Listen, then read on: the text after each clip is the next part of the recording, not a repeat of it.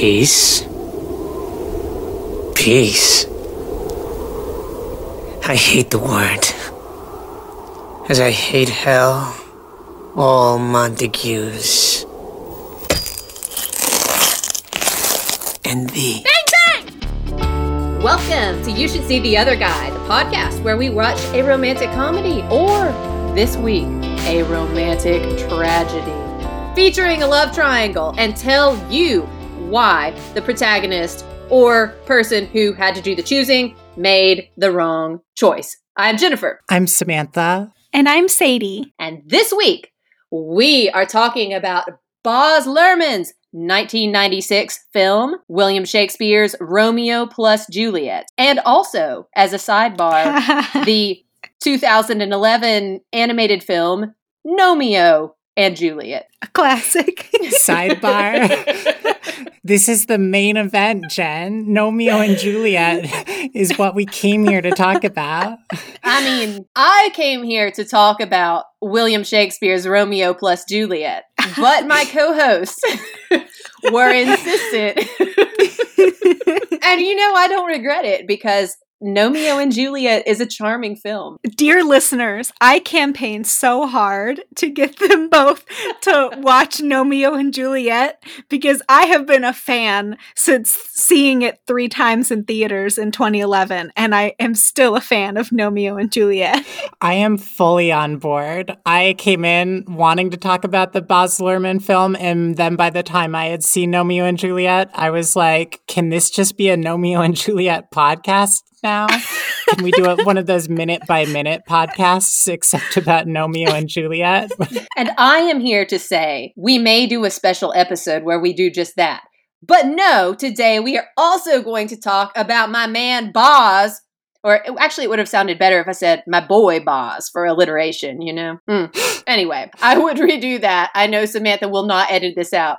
Samantha, would you like to give us a summary of both movies? Sure. I'm assuming that any of our listeners who have been through high school are familiar with the basic plot beats of the Romeo and Juliet story. So I'm just going to kind of give an overview of both adaptations. So as Jen mentioned, we're doing a double feature this week, the 2011 computer animated masterpiece Romeo and Juliet and Baz Luhrmann's Romeo plus Juliet. So we all know the basic beats of the story: star-crossed lovers from feuding households who fall in love, but neither their romance nor indeed they themselves can survive the conflict. In the end, Juliet pretends to commit suicide. Romeo finds her asleep, kills himself, and then Juliet wakes up, finds Romeo actually dead, and then actually kills herself. Lovely. And it's also one of the most important stories ever told. So Romeo and Juliet gives that timeless story the kids' movie treatment. So I don't think it's a spoiler to say that Romeo and Juliet survive in the end and the feud is over and everyone dances and nobody dies. It sets the action between 2 gardens full of sentient garden gnomes who like to race lawnmowers. That's a real thing that happens. That's an accurate distillation of the events of the film. So the havoc that they wreak on each other's lawns gets blamed on each other's respective human property owners, thus perpetuating the endless feud. And I think one of the biggest differences between Romeo and Juliet and the original is that a plastic, besides like everything, is that a plastic pink flamingo effectively takes the plot position of the priest, but instead of advising Juliet to go into a coma, he just tells them to love each other and try to resolve the feud. So that's Romeo and Juliet. And then as a total sidebar, just, few minutes of discussion, we're going to be talking also about this little film, Baz Luhrmann's Romeo plus Juliet, which hews more closely to the original story, even using Shakespearean English. But it sets the action in what looks a lot like Venice Beach in the 1990s between warring mafia families. Leonardo DiCaprio and Claire Danes play the lead. This is early Leo. lanky Leo, very skinny Leo, boyish Leo. Highlights include Baz Luhrmann making Mercutio more explicitly queer, Claire Danes' subtle hair and makeup, I think, and the soundtrack. Suffice it to say, this adaptation ends in the traditional way with the fake suicide, real suicide, triple combo. Our other guy in both cases is going to be Paris, portrayed in Romeo and Juliet as a nerdy, plant-loving gnome, played by Stephen Merchant, and in Boz's adaptation by a dreamy-looking but not very smart Paul Rudd, who plays the governor's son. So let's discuss all of the ways in which Romeo and Juliet is the best Romeo and Juliet adaptation of all time. Two gardens, both alike in dignity, in fair Verona, where we lay our scene, from ancient grudge break to new mutiny, where civil ceramic makes civil gnomes unclean. And that's a wrap. Damn. A house divided in which one co-host of You Should See the Other Guy saw Baz Luhrmann's William Shakespeare's Romeo plus Juliet at a formative age and will stand it forever, but also enjoyed the quaint charm of Gnomeo and Juliet. Tell us about Baz Luhrmann before we disregard the existence of the film altogether. Because I knew you all were going to try this. I knew it, and I will not let it happen. Tell us about how Baz's adaptation was formative for you. Well, Baz's adaptation was probably a bit formative for me because...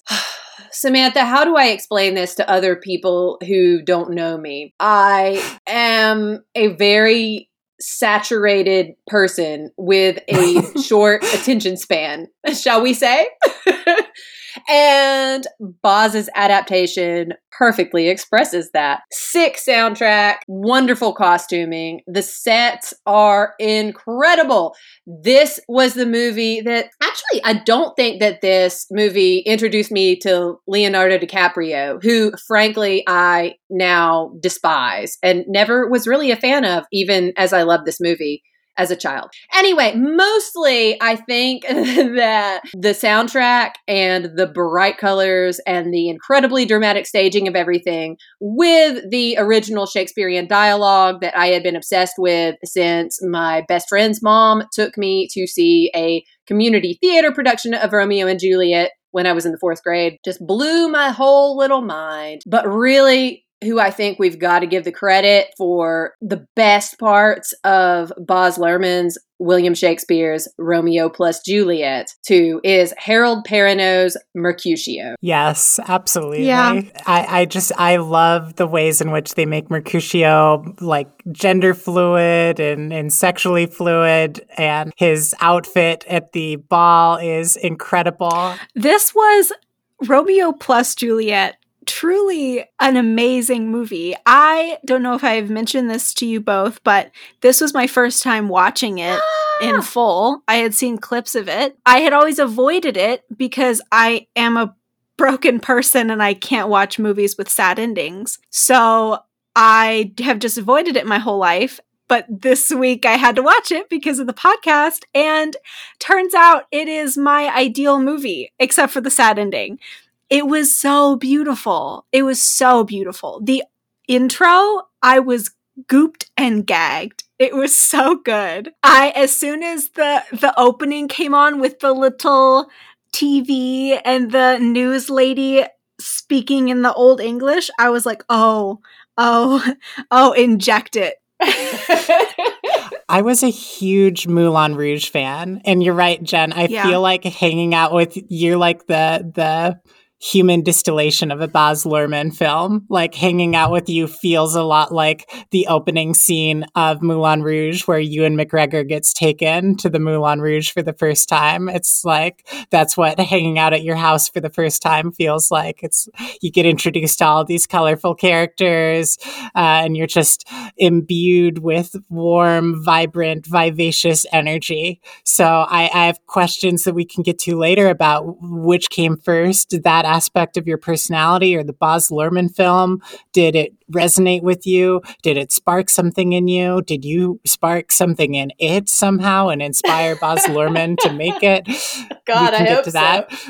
But Moulin Rouge was hugely formative for me because I love music. I used to write music and a lot of like bad love songs, honestly.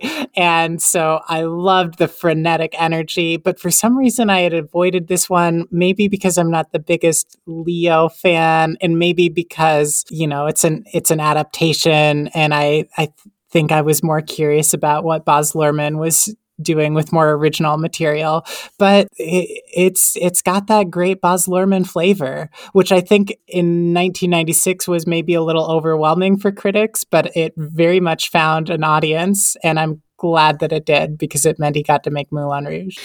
I hate this realization that out of the three of us, I am the biggest Leonardo DiCaprio fan. Oh, no. I'm not a big one, but I am the biggest in this little pool. And I don't like it. Well, Sadie, you still are in his age range for dateability. You have a low bar to clear. My feelings about Leonardo DiCaprio are not very favorable. He feels kind of workman-like as an actor. Like I think he gets the job done, but there's no flair to it. There's no sense that it seems to be a natural, effortless talent for him. And it seems like he mostly got cast and built a career on having a certain kind of look, which is on full display in this film, but maybe less so on his thespian skills. However, I will say in this film, he really, he has proven in his life to be an excellent Romeo in that whatever is the next beautiful woman to come along, he is enamored with, you know? I mean, he sells that here. And he looks perfect. And he and Claire Danes also look weirdly like twins, which I think favorably impacts the narcissistic, instant love, very, very teenage nature of the whole story of Romeo and Juliet. Yeah, just spot someone through a fish tank and then you're instantly ready to die for them. Yeah. It was so good. I think for my people who are attracted to Leonardo DiCaprio, listeners out there, Leosexuals. This I hate you. I think that this movie is like right in the sweet spot, you know, like it's just before Titanic, it's after Basketball Diaries and Marvin's Room. It's right there. It's nestled in there. He's at peak attractiveness for me. And maybe that's just because he was 22 when this was filmed and I am 23. So there's that. It was good. I was into it. You know what makes me wince, though? They were initially thinking about casting Natalie Portman as Juliet. Yeah. She was 13 at the time of filming. And they said, it didn't look right for her to be next to Leo. And so they went with Claire Danes, which, obviously do not have a 13-year-old in a... Well, how old was he? 21 maybe at the time? 22. Yeah. And Claire Danes, let's list this up because this is also going to come up in our discussion about the other guy. Claire Danes in this film, I believe, was 16 when this was filmed. So slightly older than 14-year-old Natalie Portman would have been. And she gives a very serious mien about her, because she's Claire Danes. But very much in keeping with the original play, very much a teenager. Yeah. So I can't remember if Samantha mentioned this, but Paul Rudd is our Paris for Romeo plus Juliet, and this was the same year that he was also in Clueless, which is the defining movie of everyone's lives. So he was really racking it up that year. Do we know how old Paul Rudd was? By the way, looks the damn same as he does now in 2020. Right. Shocking to me. And Sadie, I was concerned about this, as I am always concerned about the ages of the characters in these movies that we watch. So I looked it up. So when this movie was filmed, Claire Danes was 16, Leonardo DiCaprio was 22, and Paul Rudd would have been 26. Okay. Yeah. I like Jen's age report. We need like a musical stinger every time Jen swoops in with the ages. There's never really any, like, there's no scene between Paris and Juliet in Romeo plus Juliet that's as, sensual as the scenes that she has with Romeo. Absolutely not. But still, he's so cute in this movie. So cute. Even more impressed with Claire Danes' acting ability, I think, given that she was 16 at the time, because she handles the Shakespearean English with more aplomb than Leonardo DiCaprio, I dare say. I agree. It felt more natural from her. It was, I couldn't stop thinking about the fact that she was 16 the entire time because she was just so talented. And Leo's accent, what kind of American accent does he have? It's like indiscernible to me. Sometimes he leans into it to make it Bostonian if he's in The Departed or stuff like that, but it doesn't really gel for me with the Shakespearean stuff. Like the characters who are talking in a more like street style, like feuding with each other, like one of the genius turns of this movie, I think, is that the Shakespearean dialogue actually like works really well in that format. But for Leo's vaguely Bostonian dialect, it's not really working for me. Because I don't think that he really ever fully leans into the lilt of the dialogue the way that some of the other actors do. And so it just feels like he's like delivering straight lines, but you kind of have to like go with the rhythm of Shakespeare to like make it work in this instance. That is true. And I think that the Shakespearean, especially the brawling scenes between the Montague and the Capulet boys, who are out with their swords and daggers that are firearms on the street and on the beach. Those scenes work so well because they sell the dialogue very well with their bodies and their movement, and the way they deliver it comes out really great. Actually, when I was watching this movie again, it's been a while, I think, since I've inserted my partner walked into the room, but this time he's obsessed with this movie, so he was there the whole time. But he did make a comment in the part where Benvolio and Romeo are playing pool, how badly outacted Leo was by the other actors in that scene. Yeah. And they just seemed very natural with it, with the dialogue, where he might not have so much. I think most striking in the A Pox on Both Your Houses scene, where Harold Perrineau is like going off, like magnificent performance, and Leo is just like a dead weight on that whole scene. Bless his heart. God, I think that Leo was very well suited for the more quiet moments of Romeo plus Juliet, but he just couldn't do the pageantry, the camp that some of the others could do in the more loud, sweeping scenes. So you're saying when Leonardo DiCaprio is on screen and he doesn't talk, it's better than when he's on screen and he does talk? I mean, that fish tank scene where they flirt by looking at each other and responding and looking again. Sadie, I'm with you. That is really good. It's good. And they're falling into the pool makeout, and then where she has to disguise him from the guards, and then they make out again in the pool. Like, also really good. Have either of you seen Hot Fuzz? Yes. I have not. Okay, because this is what Leo's performance reminds me of. Not quite as egregious as this, but in Hot Fuzz, a London policeman goes to a small town in England and sees a community theater production of Romeo and Juliet that's just like terribly acted, and they're just chewing up the Shakespearean English in this really egregious way. I think she has like a Cockney accent or something, and she's like, "Poison, I'll kiss thy lips. Aptly some poison doth ya hang on 'em." Poison, I'll kiss thy lips. Aptly some poison doth ya hang on 'em. and that's what Leo sounds like to me whenever he talks. There's some ineffable quality that I'm harping on it, but it really bothered me. Harp on Leo, Samantha. You drag him. This is how I feel about him in a lot of movies. He has the look. Physically, his acting is like there. The body language is there. But like he opens his mouth and the lines come out and they just flop around like so many dead fish on the pavement in front of him. Can we just talk about Harold Perrineau for a moment?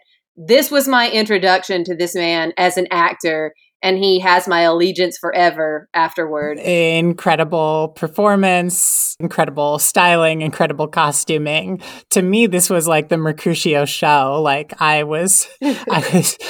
liked the fish tank scenes and some of the like little chemistry moments. But other than that, I was like, when is Mercutio coming back? I know he's not long for this world, but like I want him on my screen constantly. On rewatch, I did check out a little bit after his death because he is just very vibrant and magnetic and an interesting, because Mercutio, right, as a character, to all of our listeners who know the story of the Capulets versus the Montagues, and when basically everybody is on a side, right, in this movie, but not Mercutio. He's just their friend. And I don't think that I got that, like as a kid seeing it in my community theater production, which was probably better acted than that of Hot Fuzz. But I was sort of like, who is this guy? What, isn't everybody on a team? Why is he and the way that Harold Perrineau played this was very obviously like, oh, of course everybody fucking loves this guy. Everybody wants him to be at their party. and he's great. He is great.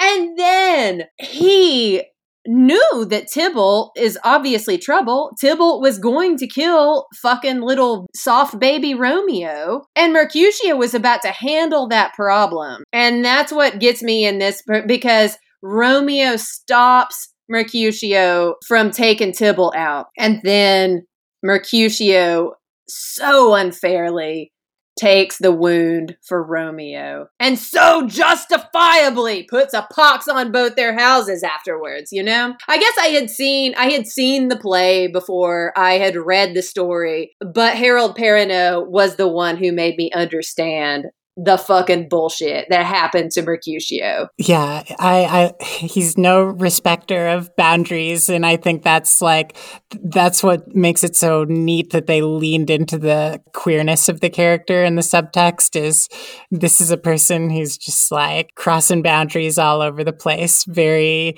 fluid, not really interested in the feud so much, but has a deep loyalty to Romeo, and gosh, it was fun to see their dynamic. Yeah. Maybe Leo and Harold Perrineau had as much chemistry as Leo and Claire Danes in their scenes together.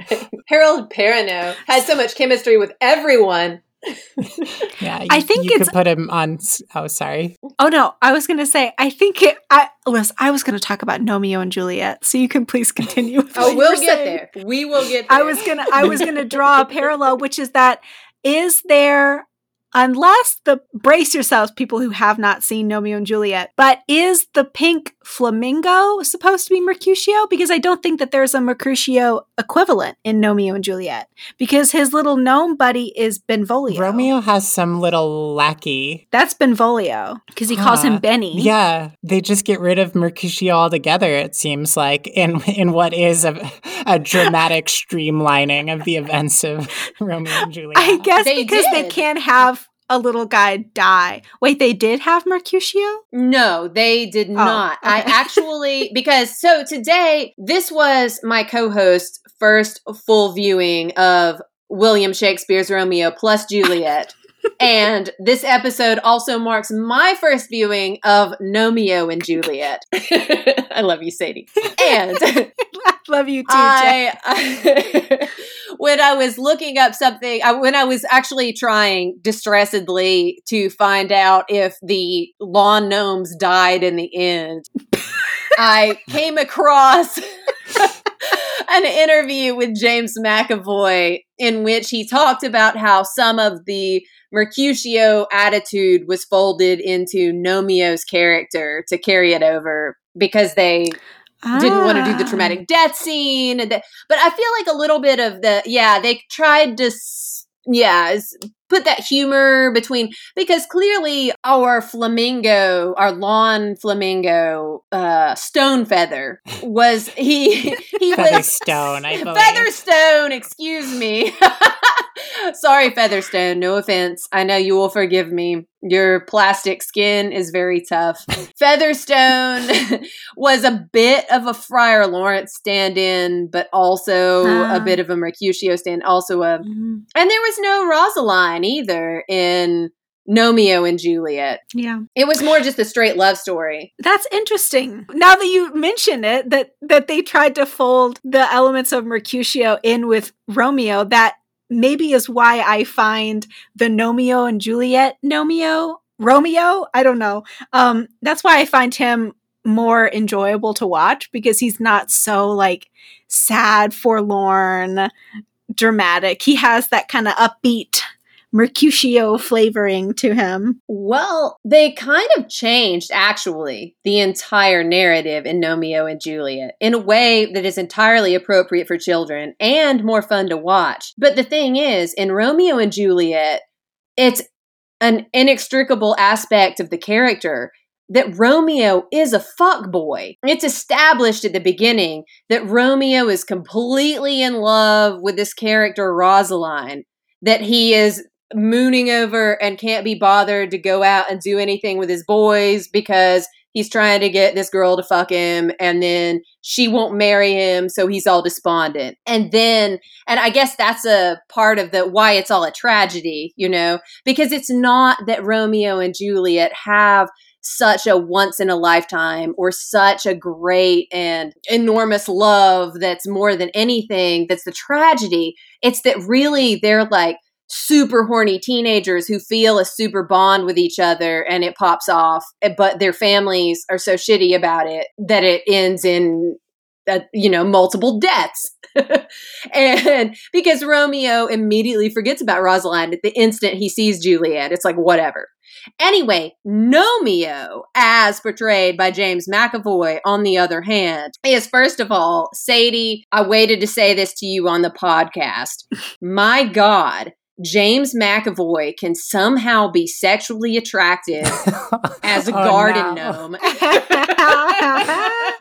You're right, Jen. You're right. You had to say it. Are we going to talk about which garden gnome is more fuckable? Is that what we've been reduced to? I mean, well, Gnomeo, yeah, and the answer I guess. Is Gnomeo.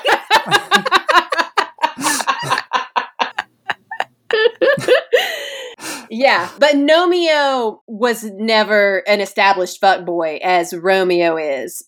There's no dithering to his character. He is just a charismatic and handsomely voiced character throughout. I think it's really interesting that the kids movie fits it, of course, more into kind of a happy rom-com mold where the characters are a little more self-actualized at the start and they have the meet cute and then the conflict and then the resolution and the happily ever after. And honestly, this is the only point I'll give to Boz's adaptation over Romeo and Juliet. I like that it sticks more closely to opening on a Romeo who's already hopelessly in love, because it's more interesting dramatically to watch. I guess what I'm trying to say is William Shakespeare might have had more talent at plot structure than the writers of Romeo and Juliet.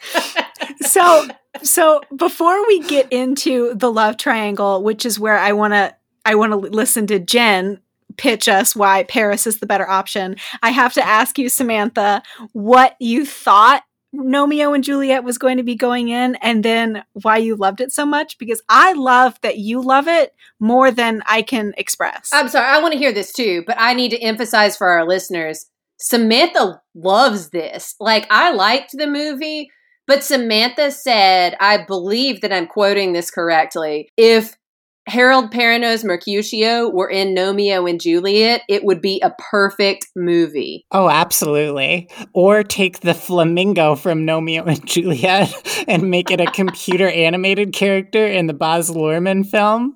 And then both would be perfect films. I think they each need to trade a character to the other to achieve perfection. Good point. Like, get rid of Balthazar and make him be a lawn flamingo. And it would be perfect. Yes. And the lawn flamingo would honestly fit into like 90s Venice Beach. It works for me. But I was expecting to kind of have to trudge through Romeo and Juliet. I have somehow, because my wife likes, animated kids movies is like comfort food. I'm dragging her on this podcast, but I've had to sit through a fair number of less than enjoyable animated kids movies, and I was expecting to have to kind of slog through this one, but I find it such a strange and strangely compelling cultural artifact. Some of the greatest talents in like pop culture are in this movie. Dolly Parton is in it. Oh, yeah.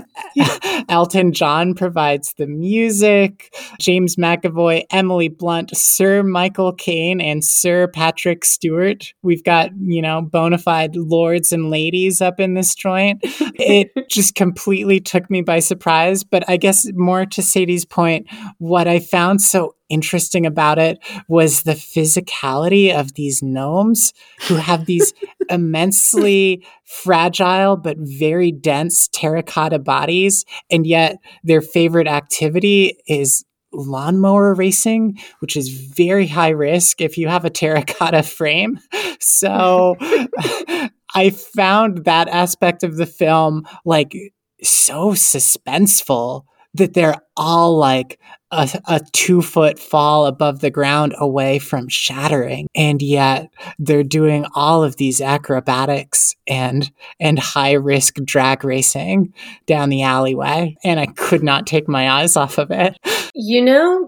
Samantha, I think that this dual viewing actually enhanced my viewing of William Shakespeare's Romeo plus Juliet, which obviously I've already seen and enjoyed before. But these little gnomes' casual disregard of their body's mortality while they are enjoying themselves. And it made it, I was like, because of course, at first, I think I texted you guys in the group chat, like, what are the rules? What breaks them?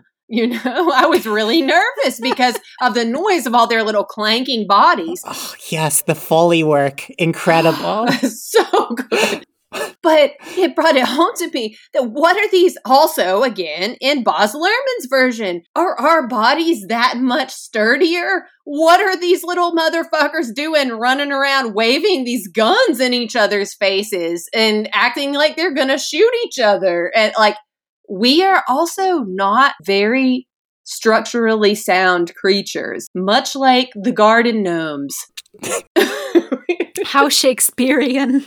We are all easily broken. Yeah, I think about this sometimes. As mentioned previously on the podcast, I think in order to denigrate a film that we watched that I can't remember, I've had open heart surgery. And so I think a lot about how our bodies are just weird little like squishy things that are like one knock on the head away from like being over. And that is wild to me. And I'm glad that Romeo and Juliet, Jen, made you contemplate the fragility of corporeality. Like, it did, Samantha. What a thing it is to be in a body, You definitely made the open heart surgery analogy in the kissing booth episode, and I have not stopped thinking about it since the kissing booth episode. Oh, yeah. And I felt so terrible, Samantha, on listen back, because then I immediately went off into some bullshit, like of, dudes saying shit about my ass, like right after that. And I was like, damn, I'm sorry. Samantha and I have been friends for a long time. Samantha's heart surgery was not new to me. Samantha, I feel really badly for hijacking that statement.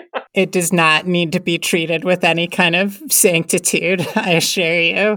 Yeah, speaking of the last episode, regret that I didn't inform you that I escaped from the time loop in the Groundhog Day episode. I don't feel like we ever took a few seconds to acknowledge that I'm now free. Did we? It was a non-event for Jen and I, so yeah, just another Wednesday, you know.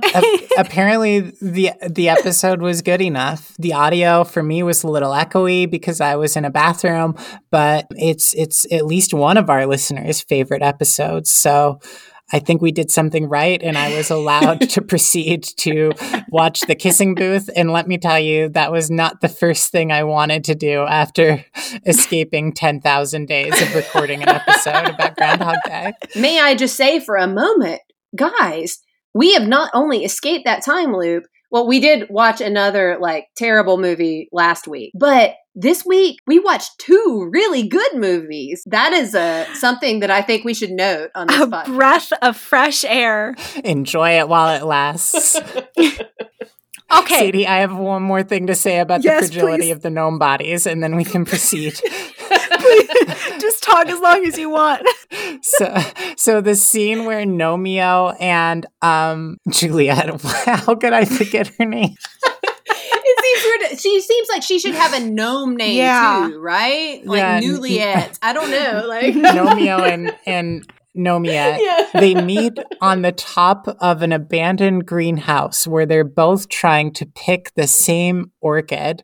I was terrified. They make eyes over the orchid, and then they engage in this dangerous but erotic acrobatic dance where they knock each other off the greenhouse so that the other would plummet and shatter on the ground below. And yet they keep on catching on to various railings or wires. And it's presented as this whimsical moment of early love flirtation. And my breath was held the entire time. I was on the edge of my fucking seat. Yeah. It's a very heady choreography. It's such an enthralling scene. If the Bath and Body Works fragrance Moonlight Path were a scene, it would be this scene. Oh my God. Wait, hold up a second. Sidebar. Okay, Samantha, did you ever have a Bath and Body Works phase? Oh, yeah. Oh, Sadie, you? Yeah, of course. Okay, what's everybody's flavor now? We must disclose now on the podcast. What is your scent from Bath and Body Works? Oh, gosh, what's the pink one with the, blossom? It's some kind of, Kyoto-inspired look or name. Oh, Japanese cherry blossom? Yes. Yep. Uh-huh. Haha. What was yours, Jen? Is that... Girl, I'm old school. I was a cucumber melon. Wow. Cucumber before it was cool. Until I put myself off of it by spraying my gym bag with it too much, until now I associate it with the smell of sweaty feet. Sadie! Mine is a tie between Moonlight Path and Lemon Vanilla, which I use exclusively for 2 years. I loved this segue. The Moonlight Path analogy is perfect. It felt like that scene should have given the movie an R rating. It was something out of Basic Instinct or something. Because the stakes are just as high. They might as well be suffocating each other or engaging in some kind of BDSM play in bed or something. Because each of their actions could kill the other at any moment, and yet they're swooning over each other the whole time. So seemingly casually. And so just the flirtation popping effortlessly off of their lips. And wow. Okay, then this was the moment, y'all. I was sold on Romeo and Juliet. I was like, all right, I'm going to watch it for you guys. Good Lord. Straight up, Samantha said it. first. So I am just seconding that it was erotic. Sadie, you've made converts of us both. We both now understand the complex eroticism of Gnomeo and Juliet. The thrill, Thank you, Sadie. the thrill of of not only forcing you both to watch it, but also you both enjoying it, unparalleled. I loved it. This was a great week. And also because I got to watch Romeo plus Juliet for the first time, and it was great. Hell yeah. So Jen, the reason why we watched Romeo plus Juliet is because you were really wanting to watch it and you wanted to talk about how Paris is the right choice. So I would love for you to state your case. I cede you the floor. Well, I don't know if I would say that is an entirely accurate representation, Sadie. I did really want to watch this movie. I don't know if anyway, no, I'm arguing for Paris now. I'm not going to undercut my own argument.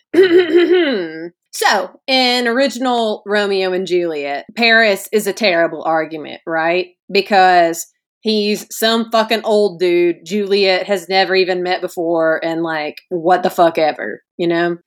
But in Baz Luhrmann's William Shakespeare's Romeo plus Juliet, Paris is played as Dave Paris by Paul Rudd, who seems kind of dim, but also very charming, and obviously very handsome.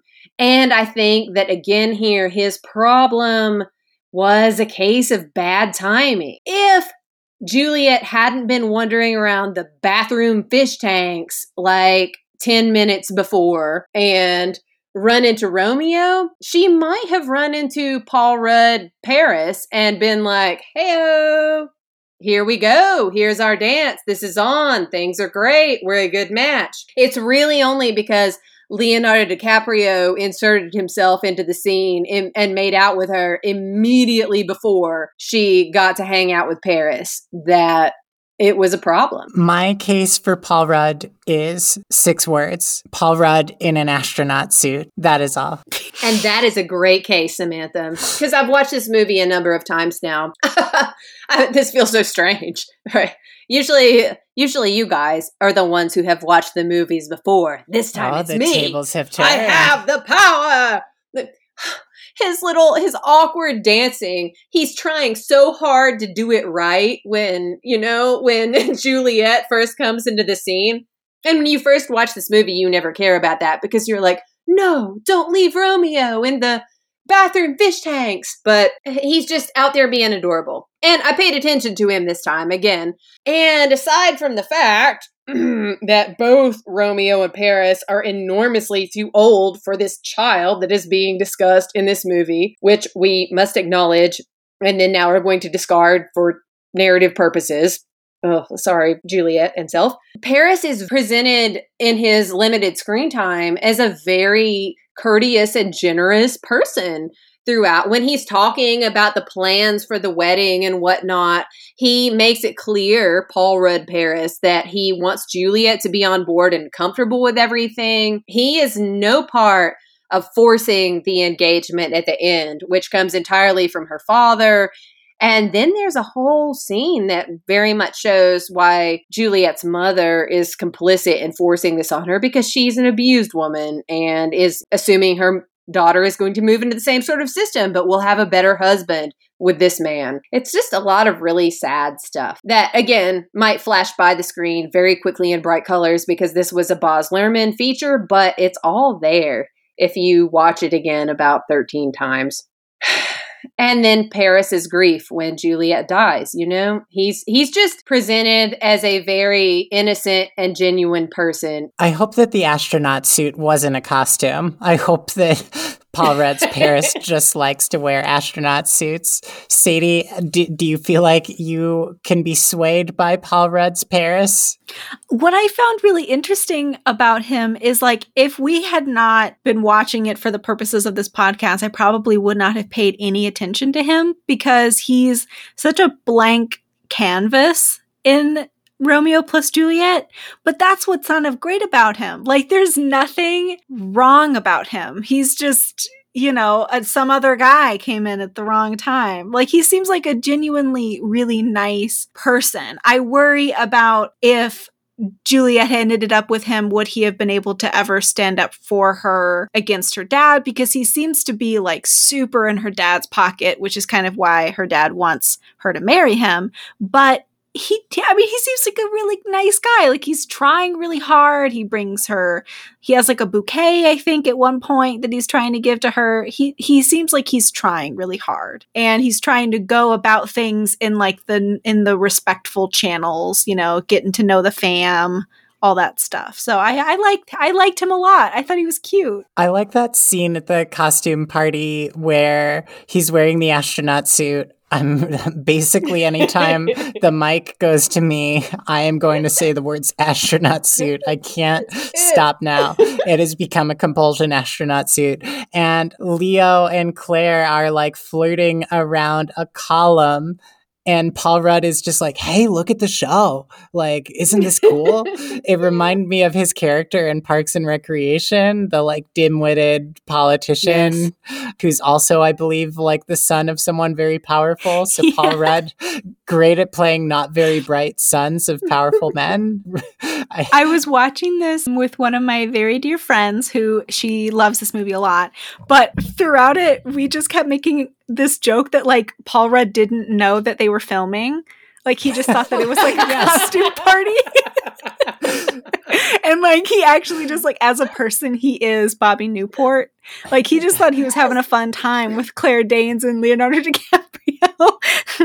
It's just like, I was Paris? Cool. Great. Send me the residual check, I guess, but cool. Dude, I buy it. That was my only argument I could come up with against Paul Rudd's portrayal of Paris, is that Dave Paris of this movie would basically be Bobby Newport of Parks and Rec. So he's a real dimwit you would be marrying who is related to power. However, he did look super hot in that astronaut suit. I think astronaut suit, that it's important. I'll make the case for him over Romeo, just at least in this portrayal, because I think when you feel as deeply and you have as tortured a soul as Juliet does, I think in real life, sometimes it's a good idea to be with someone who can just let things glance off the surface. I think two deep feeling tortured souls together in love can often end in circumstances not quite as tragic, but approaching the tragedy of the ending of Romeo and Juliet. It's just too much emotion in one relationship, and let Juliet brood and make her art and just have her dumb Bobby Newport husband there to like take her mind off things. I think it'll be a better foundation for long-term success. I agree. Not that Juliet has a long-term, but she could have. Like, if she married Paris, she comes out of her room after, 72 hours of angsty deliberation and art making, and Paul Rudd's Dave Paris is like, oh, hey, babe, I brought you some crackers. Like, do you feel all right? Oh, here, and sometimes on this podcast, we have had to turn to some character assassination of the choice.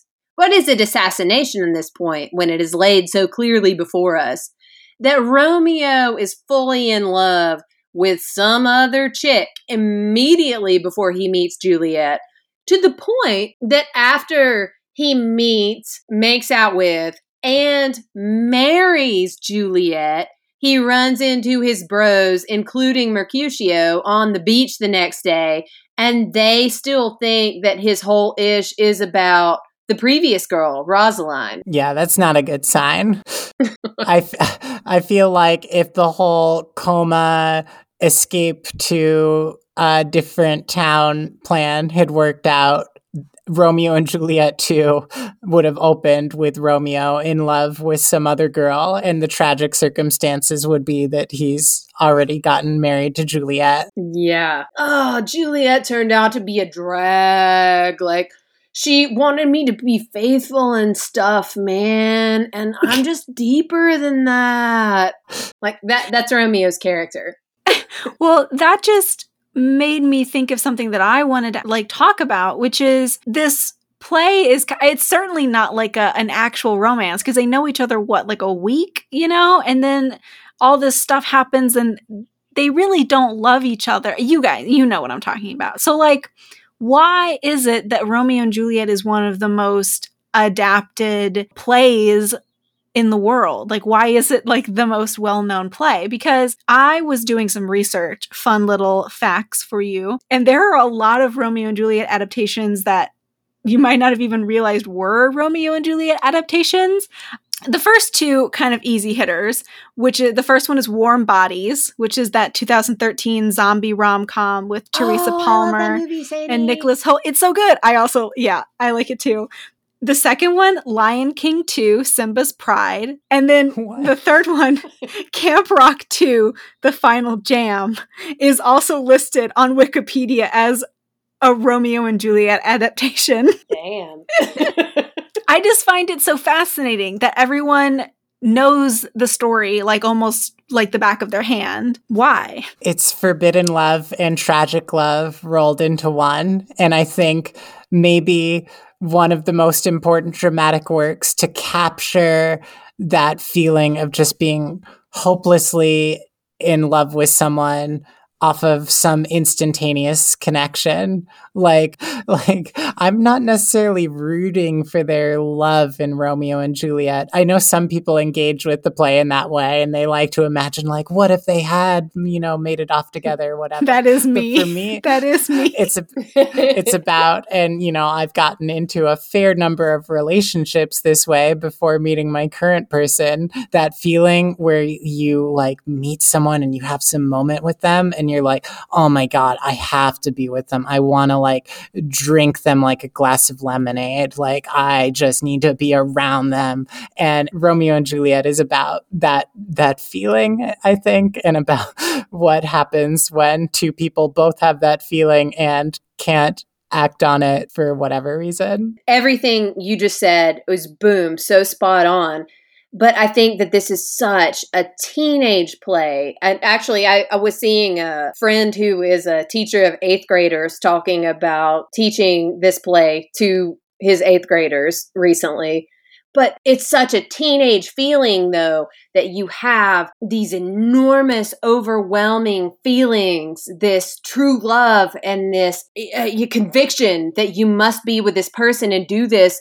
But you have parental stoppage, like you are under the control of literally parents in this case, but that's why it feels so much that way, I guess. It's not even a fuck the man. It's a fuck you parents because you're not out from under their thumb yet, in the scope of this play. Yeah. Gnomeo and Juliet, I think, preserves the fuck you parentsness of Romeo and Juliet, but I don't think they're teenage gnomes. I don't either. I think they're like a little older and that they should be out from under their parents' green thumbs, but they both have very controlling parents. I think those are like Sadie age gnomes, for the record, is how I read them. I would agree. Because, he has a whole ass beard and it's white. Yeah. And the Paris in Romeo and Juliet is white bearded. I know you both want to fuck James McAvoy as a garden gnome, which is not a clause I ever pictured myself saying when we started this podcast, and yet here we are. But does that obscure your ability to make a case for Stephen Merchant's Paris in Romeo and Juliet? It does He's not. kind of like because he's immediately attracted to the toad, like full stop. Yeah.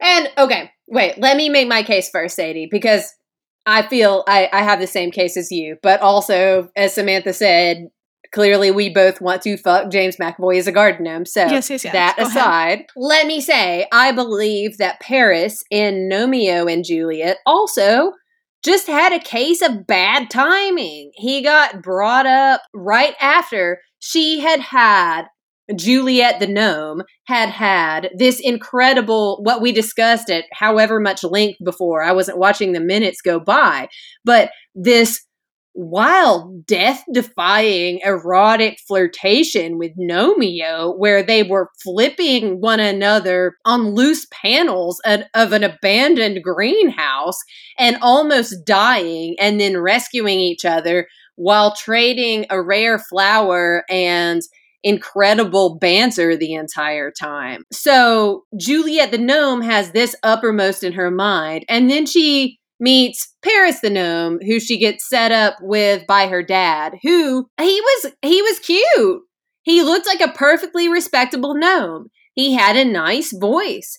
He brought her an incredible gift. He seemed actually like the kind of cute nerd that probably would be good to have like a long-lasting marriage with, you know? And I think that Juliet the gnome's reaction to Gnome Paris may have been somewhat different if she had not just explored the outer limits of mortality with Gnomeo.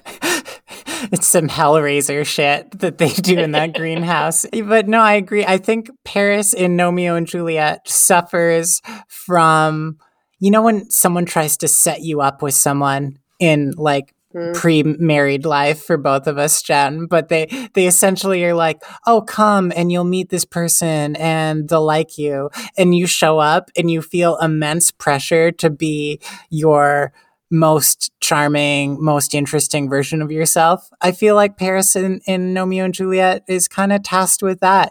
He has like a few minutes to impress Juliet, and he's like, here's some plant knowledge, and also I'm gonna try to sing, I guess, and the toad will see me as Elton John, even though my singing is terrible. But I relate to that a little bit. Maybe if Paris had more than 5 minutes to make an impression, he'd do better. He has no idea that this guard gnome bee has literally been backflipping across a greenhouse with another guard gnome the previous night. And he is bringing good game. Like, I would be impressed if I were a garden gnome and a cute, bespectacled other garden gnome brought me a beautiful plant hybrid he had created and sang me an Elton John song. So yeah, I'm really glad that they gave him at least that our frog girl Nanette was impressed with him, because I hope he gets love somewhere, because he fucking deserves it. He just arrived too late to the party after Gnomeo was his only sin. He also just looked so old.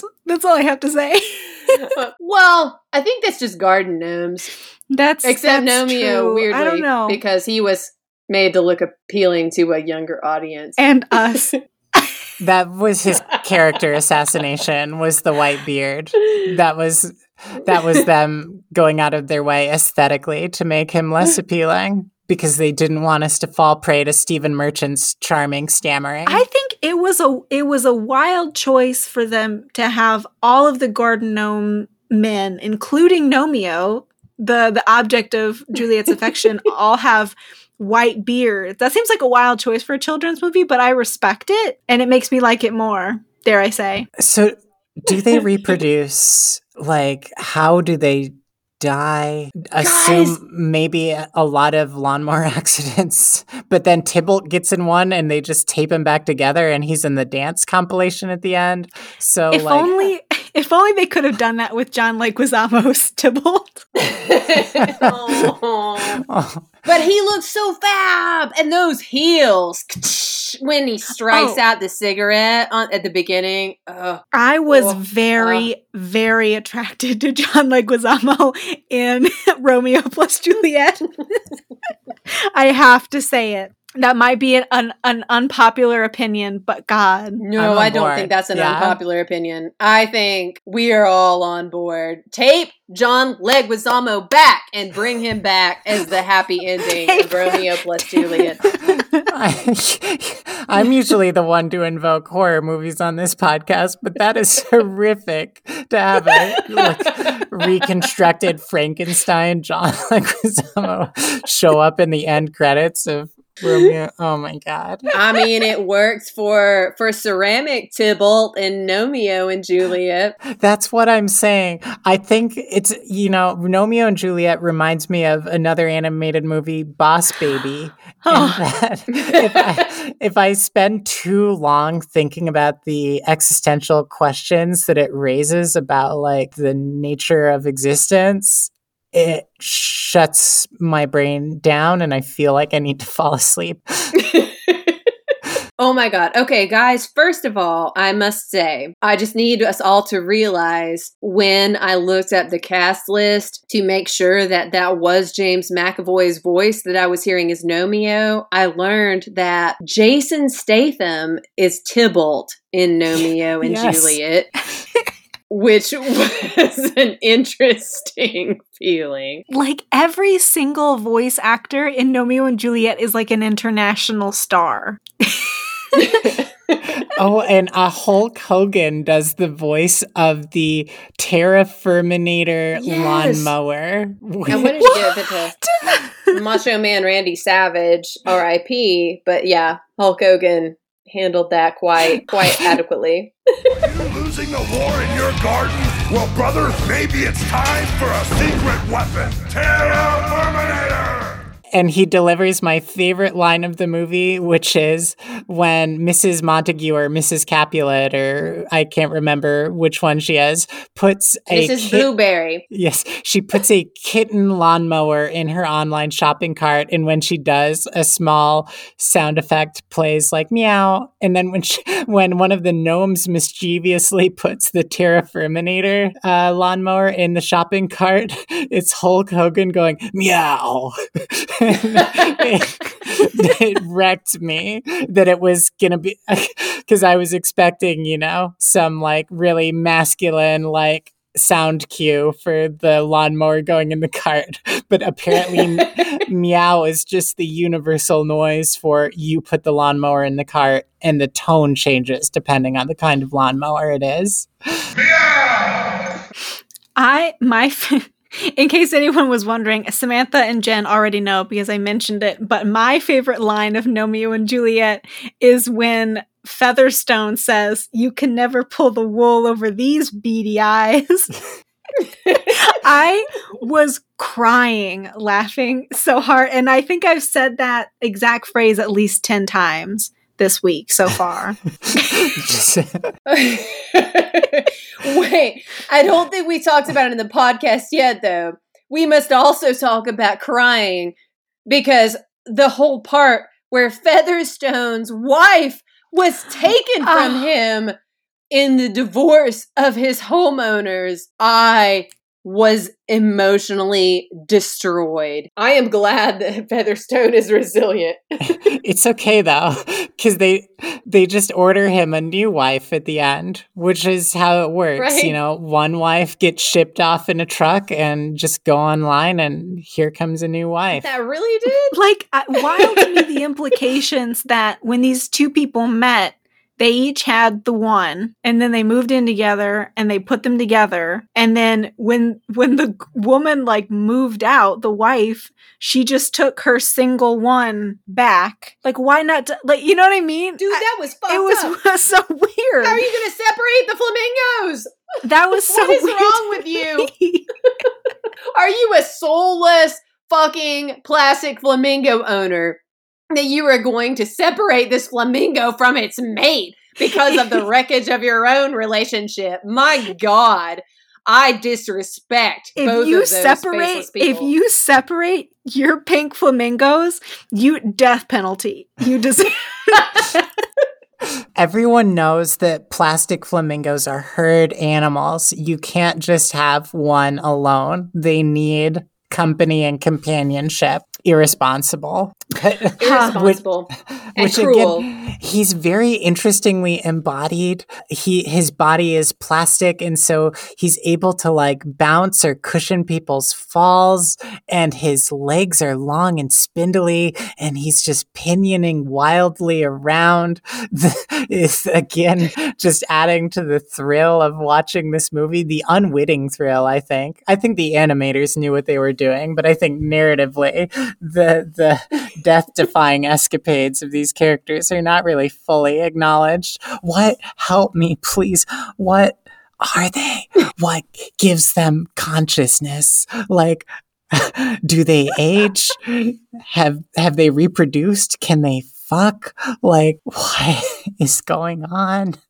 I think that they are just created. They are spurned into life by this one man where they both source all their gnomes. And, adoption, I think that Romeo just came fully formed and Miss Blueberry, or whatever her name was, just adopted him. And also, all of the gnomes that are unfortunately shaped in certain ways just can't move, which is wild to me. Like the one guy who just fishes all day, every day, and his poor little ceramic fish just gets fished every day, all day, until it sinks to the bottom, and then it stays there and it can't move. So I think I don't have anything else to say. Very sad, tragic. Romeo and Juliet is a horror story. Sadie, you and I are of a garden patch here. I think that based on the lawn flamingos and their fates, that all of the fates of the gnomes are entirely dependent on their human caretakers, for lack of a better word, who don't pay any attention to them, but the people who purchase and place them in their gardens. Because that's how Featherstone's love was taken from him. That's how they have all arrived. We do see that these garden gnomes can obviously survive underwater because they don't have to breathe real air like human beings, but they can also somehow swim back out of the pond and can also blow air when they need to, but can also be held incapacitated by glue placed on their feet. Anyway, I think that they can kiss and they can love one another, but I do not think that the garden gnomes can sexually reproduce. I agree. I think that all they can do is couple up and hope that their garden owners will someday be like, oh, this would be a cute little child for this pair, and introduces a new one to the garden. Oh my! So that's how I think they reproduce. Romeo has a dead dad in this movie, right? And Juliet has a dead mom. Yeah. So are you suggesting that they were not the sexual output of their parents, but were rather purchased and then by their owners, given a backstory? Is this like a Westworld situation where they all have like memories of dead parents that never existed? Well, no, I think that the parents existed and had a relationship with the other, but I think that those other gnomes were broken or removed somehow from the garden. Wait, so you're suggesting that the garden owners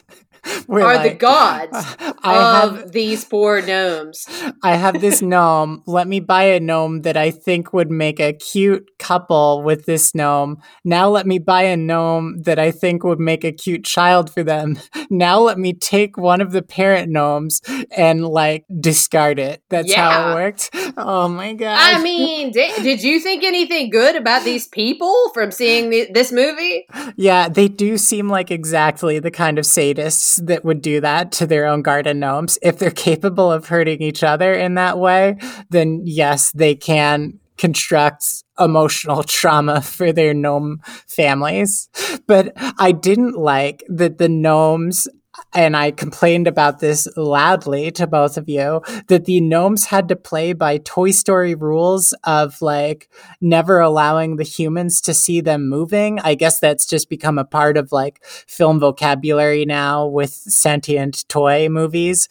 But if I were a garden gnome and I were potentially gonna get run over by a truck, this was life or death, and this happens to Gnomeo in this movie, I would not give a shit about some human seeing a weird-ass gnome running across the street. I am running across that street. That makes me think that it must be some sort of fey magic type of stuff that they literally cannot move when a human gaze is there. Because why would they not otherwise? Why is there not gnome liberation, And I did notice also at the part where Gnomeo and Tybalt were forced to be frozen together for a moment, they were doing like a wheelbarrow maneuver where Gnomeo and Tybalt were like fighting to the death at this point. And then Gnomeo was acting as the wheelbarrow with his feet in Tybalt Gnome's hands. But then Gnomeo managed to snap out of it more quickly and move away when the light went back off and the humans weren't watching. And then Tybalt was left still to snap out. So I don't know if it's entirely within their control, you know? Because who's going to hew to that forever? Like when you're about to get run over by a truck, why would you pause? Why would Gnomeo be spinning across the freeway instead of running? Yeah. I feel like I love this movie, but I will also be thinking about it for the rest of my life. In the best way possible. Sadie, speak to us. Please explain the mechanics of these gnomes' bodies and lives. We're going to be tortured. You set us on the Romeo and Juliet train. You have to free us from it. What? Make us understand. Listen, if you're wanting a happy ending, this is not the podcast episode for it. This is Romeo plus Juliet's podcast episode. And so I hate to tell you, but when a gnome falls off of a ledge, it shatters into a million pieces.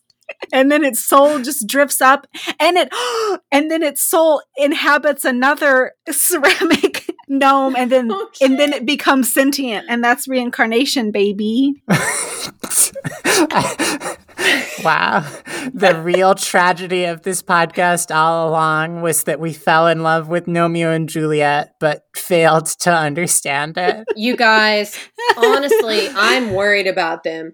Now that I have come up with this theory about the humans being effectively their gods who remove or dispose of them when they're shattered instead of gluing them back together. And even watching the end of the movie, I was very glad that the two gardens formed an alliance with one another and had a beautiful dancing scene when even somehow glued up Tybalt was able to return. God knows when they picked out his pieces from the other side of that wall. But there was never any reconciliation between those homeowners, and they still clearly hate each other. So is the best possible outcome going to be that these garden gnomes are able to interact when the owners are away? Like, what is going on? Well, what if one of the owners moves away and takes Juliet or Gnomeo along with? I think the thing is that afterward, I think it's implied that Gnomeo and Juliet are going to like move into that abandoned garden and like make a garden of their own. I think the reason why the two flamingos had a sad ending was because they didn't know that they were going to be taken away until it was too late and they couldn't move because of the Fey powers that were trapping them in place. And so he had to just watch her being picked up and thrown in, and then they got separated. But that won't happen with Gnomeo and Juliet. There'll be clear signs. Good. I would love if that flamingo came sentient. Like, that's your wife, bro. Like, become sentient and claw your way to sentience and stop her. Yeah, I think that there is like a compulsion where they cannot move, because I don't think that would be a choice at that kind of emotional moment, which again brings this whole podcast right back around to all romantic movies being horror movies. Yeah.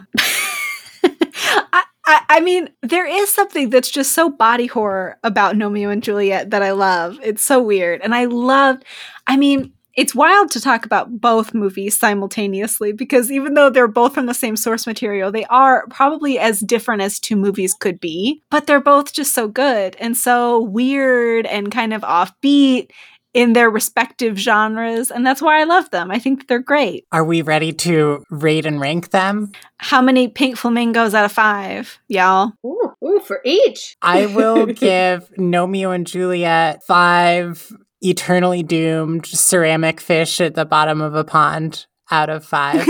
Oh, that fish hurt my heart so much. I worry for that fish more than any of them. I will give it 5 gay gnome couples, 5 de facto gay gnome couples, because they're literally 2 male gnomes tethered together who can't leave each other out of 5. I wish I could quit you. That was cute.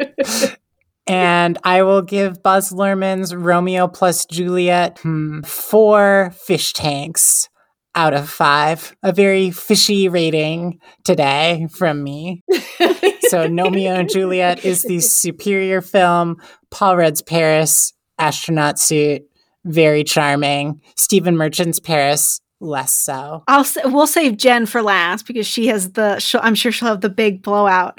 I give Baz Luhrmann's 4 astronaut suits out of 5 because I loved it, but I'm also, once again, a hopeless romantic and I need things to have happy endings because I'm such a fragile person emotionally. But otherwise, great. Loved it so much. Romeo and Juliet, 6 orchids out of 5. Outstanding movie. Give it the Oscar retroactively for 2011. I give Gnomeo and Juliet 4.75 Terraforminators out of 5.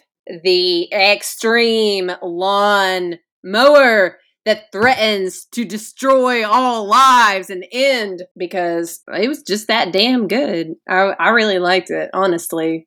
I'm invested in the story of those pink flamingos, and even though I was irritated with Featherstone when he arrived and his accent, I wish the best for him, and then I hope he and his new wife thrive forever and that no one knocks them down in their abandoned backlot. I don't even know how I can rate Baz Luhrmann's not Romeo plus Juliet. Baz Luhrmann's William Shakespeare's Romeo plus Juliet. I give it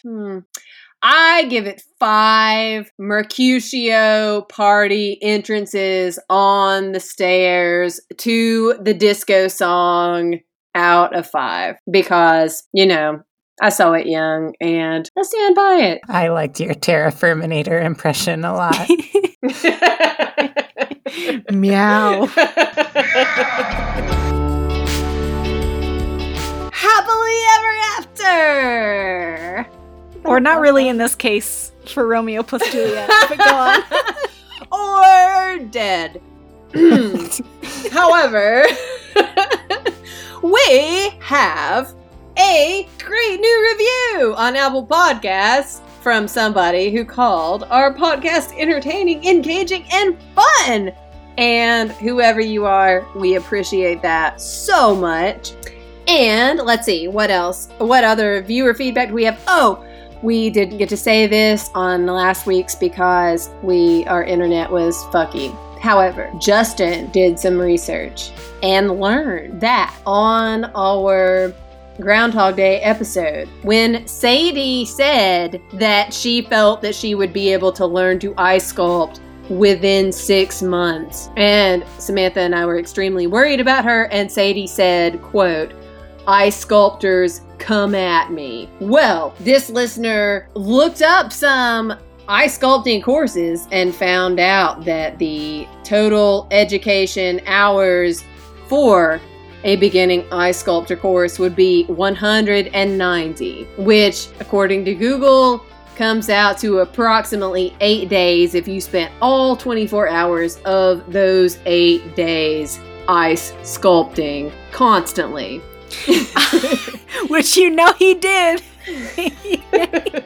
I'm vindicated. I'm validated. I don't think you can sculpt Andy McDowell in 190 hours. You need at least 3,000 hours of ice sculpting to attempt Andy McDowell. It wasn't a good attempt. But anyway, this supports an under 10 years theory. Sadie's could be much closer to 2 years. I mean, maybe even if he were incredibly motivated within the 6 months she originally suggested. We don't know, but thank you, Justin, for that feedback. He'd be moving and shaking if it were 6 months. Let's see. Oh, we ran a Twitter poll on which of us co-hosts has the most infectious rom-com laugh, and overwhelmingly, it was obviously Sadie. Stop it. Hold the applause. Sadie, Hold the laugh applause. again. Samantha, say something to make her laugh. Sadie, the only option for good reason. Oh, yes. Well, I mean, we're all rom-com heroines, but... I like that we run Twitter polls where we only give people one option, like our Twitter poll about what the best Romeo and Juliet adaptation was, and you could only pick Gnomeo and Juliet. It shows that we love interaction, but also total control. Harkens back to us all being the teacher's pet, constantly raising the hand in the classroom. We like to give you the illusion that you have some input or sway, but in reality, conform to our opinions or get out. Bow to us or do not speak to us, mortals. Now, that said, this whole episode we did this week was based on a suggestion of Baz Luhrmann's Romeo plus Juliet in the first week, and we have now gotten around to it. And rest assured, all of you who have made suggestions before, you're on our list. And now, that said, Andrew, who we have now mostly forgiven for making us watch, forcing us, in fact, via Twitter suggestion, to watch the alternative ending to The Ugly Truth, which was traumatizing for us all. Andrew, you're forgiven now. Anyway. I'm sure he's very relieved. I'm sure he's been waiting on bated breath for us to bless him with our forgiveness. Good thing, because now he has it. I don't know if he will have it once we watch his suggestion of Run for Your Wife, 2012, which Samantha put a note on. The Wikipedia summary is wild. Just the first sentence, because I'll save the rest of it for when we actually do this, because I can tell this will be one that we actually do one day. The story of London cab driver John Smith with 2 wives, 2 lives, and a very precise schedule for juggling them both, with one wife at home in Stockwell and another at home in Finsbury. This is a secret family rom-com caper. Madness. Absolute madness. Oh, wow. Andrew, my face right now. Anyway, I look forward to this, and also Scott Pilgrim and all of our other suggestions that I remember that one off the top of my head. But anyway, we love you, listeners. Did that sound sarcastic, guys? Because I didn't mean it that way. We Let love me re-say you that. so We much. love you, listeners! We love that you listen to this podcast. We don't think you're pathetic at all for spending an hour listening to us talk about Gnomeo and Juliet. Also, watch Romeo and Juliet, because that was a good movie. Jesus.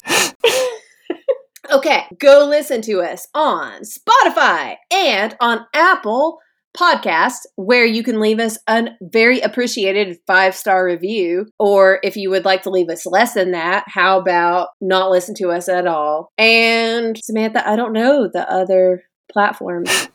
We're everywhere. And I like that person who left us the review said, can't wait to see what comes next. And what came next was Gnomeo and Juliet. You're welcome. Bet you didn't see that one coming.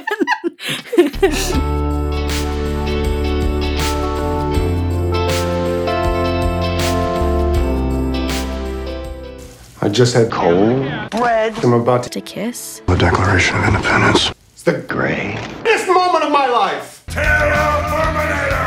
Nachos! Was it, Noah? Yeah.